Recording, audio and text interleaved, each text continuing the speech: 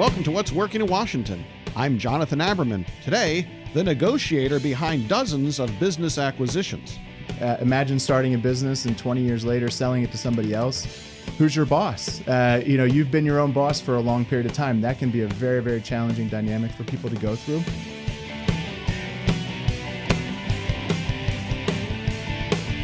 Our next guest is the founder of a firm that has facilitated the sale of over 80 businesses over the last few years.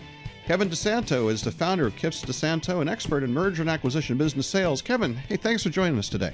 Thanks for having me, Jonathan. Let's start with this. I'm an entrepreneur. I'm growing my business. What do I not know about selling a business that I need to know in order to be able to succeed? I don't think we have enough time to go through the whole laundry list of items, but from our kind of perch in this region and in the industries that we focus on, particularly around government and technology, the things that people don't know about getting through an M&A process or selling their business are generally the more technical aspects of it. There's certainly folks that have been through this 2 or 3 times, but the majority of people don't go through it that many times. So the technical pieces of it, the financial, the legal terms, those are things that generally are not well known. But I think personally, the biggest thing that people don't appreciate is the change that comes along with that type of transaction. The amount of work and effort that goes into getting through the process, surviving the due diligence, surviving the negotiations, coming out on the other side of it, 6, 9, 12 months in some cases to get through that, a significant commitment.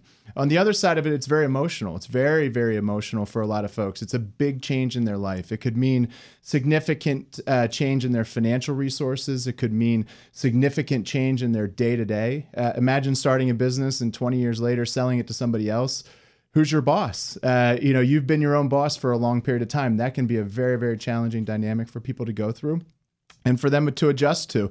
And it doesn't start at the top with the primary shareholder or the CEO. It goes all the way through the organization. So the change that comes along with it, the psychology behind it, those can be some of the most incredible challenges that we go through with our clients. So you're in the middle of countless deals every year because it's a big market for you. This is where you're all based. When you look at deals, and you look at, let's do the closing. What's the best story you can share with me of a moment at a closing where a deal's completed where you saw an entrepreneur's eyes light up and, you thought that this was a fun job to do? The funny part is that the eyes don't really start to light up for a few days, maybe a few weeks, even a few months afterwards, because the intensity of the process to get there and the amount that they go through, sometimes you're done, you're wasted, you're worn out at the end. And so it's hard to be fully appreciative of it. Oftentimes at the very end, there's a lot of communication that's going on, talking to your customers, talking to your employees about the change that's coming. Not everybody's happy for you. Not everybody appreciates why you do those kind of things, but it usually settles in the days and months afterwards. And I think from our vantage point, the greatest part about this is when people come back and it's simple thank you because they realize the change has been positive. They realize that the buyer of their company or the investor in their business is going to do great things with that business post-transaction. They also realize that it's a change for them. Imagine the weight of the world, the stress, the things that go on just running the business and then compounding it with getting through a transaction. The relief is oftentimes so significant that a simple thank you can be a really, really, really meaningful statement. So it's not like people are running around doing the Snoopy dance and counting their money. They're just tired. They're tired, yeah. And you're dealing with your legacy a lot of times, right? Our clients have oftentimes 500, 1,000, 1,500 or more employees associated with them. They've got customers all over the region and all over the country, and so they're thinking about things that are bigger than just having gotten that deal done or maybe some more zeros in the bank account after that. What percentage of business sales actually get completed compared to the number of times an entrepreneur hears somebody say, hey, I want to buy your business? There's a lot of chatter. M&A, buying, selling is a very sexy concept in the business community. Everybody wants to be a part of it. What I would estimate is that less than 1% of all conversations that are started around M&A actually turn into a transaction. And it's probably even more rare that in that 1% that the buyer is the first conversation that you have. It usually takes multiple rounds of discussions, multiple parties to come to the table, and people don't generally have the full appreciation for your business based on your website or based on a teaming opportunity. It takes very, very significant investment and due diligence and time to figure out what's at the root of it.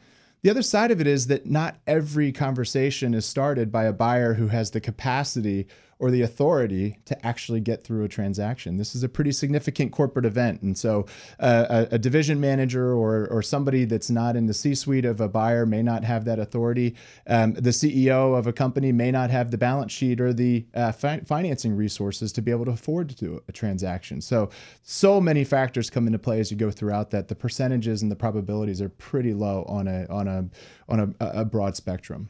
What are the sand traps? Where have you seen entrepreneurs really go off the rails in a deal? Disclosure of information is probably the most fundamental and critical aspect of this. Deals get done when people trust each other, when they develop relationships, and when they're in a position where they can survive the length of time that it takes to complete it.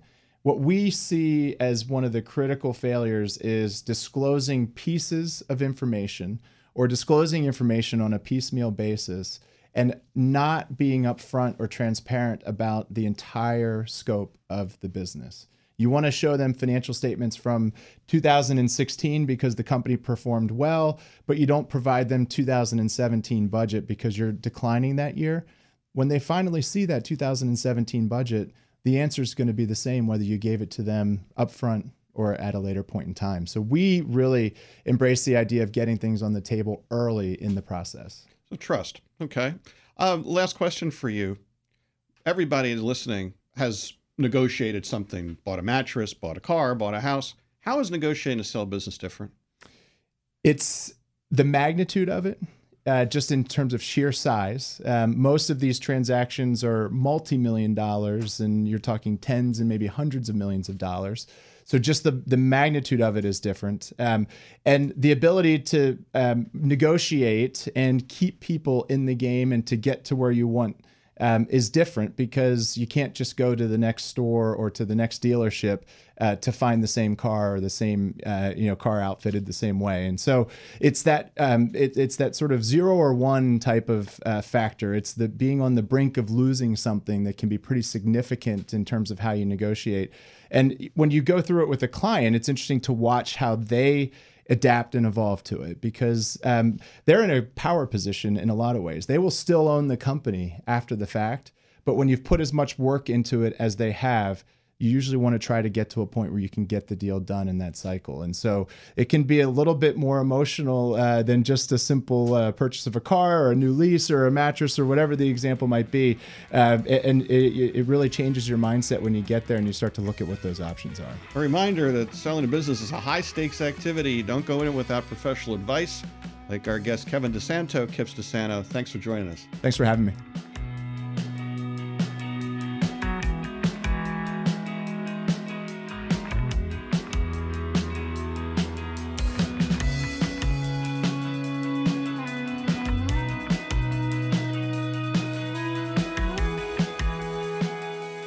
Thanks for listening to What's Working in Washington. Today's podcast is brought to you by Montgomery County Economic Development Corporation, MCEDC, helping companies start, grow, and accelerate business in Montgomery County.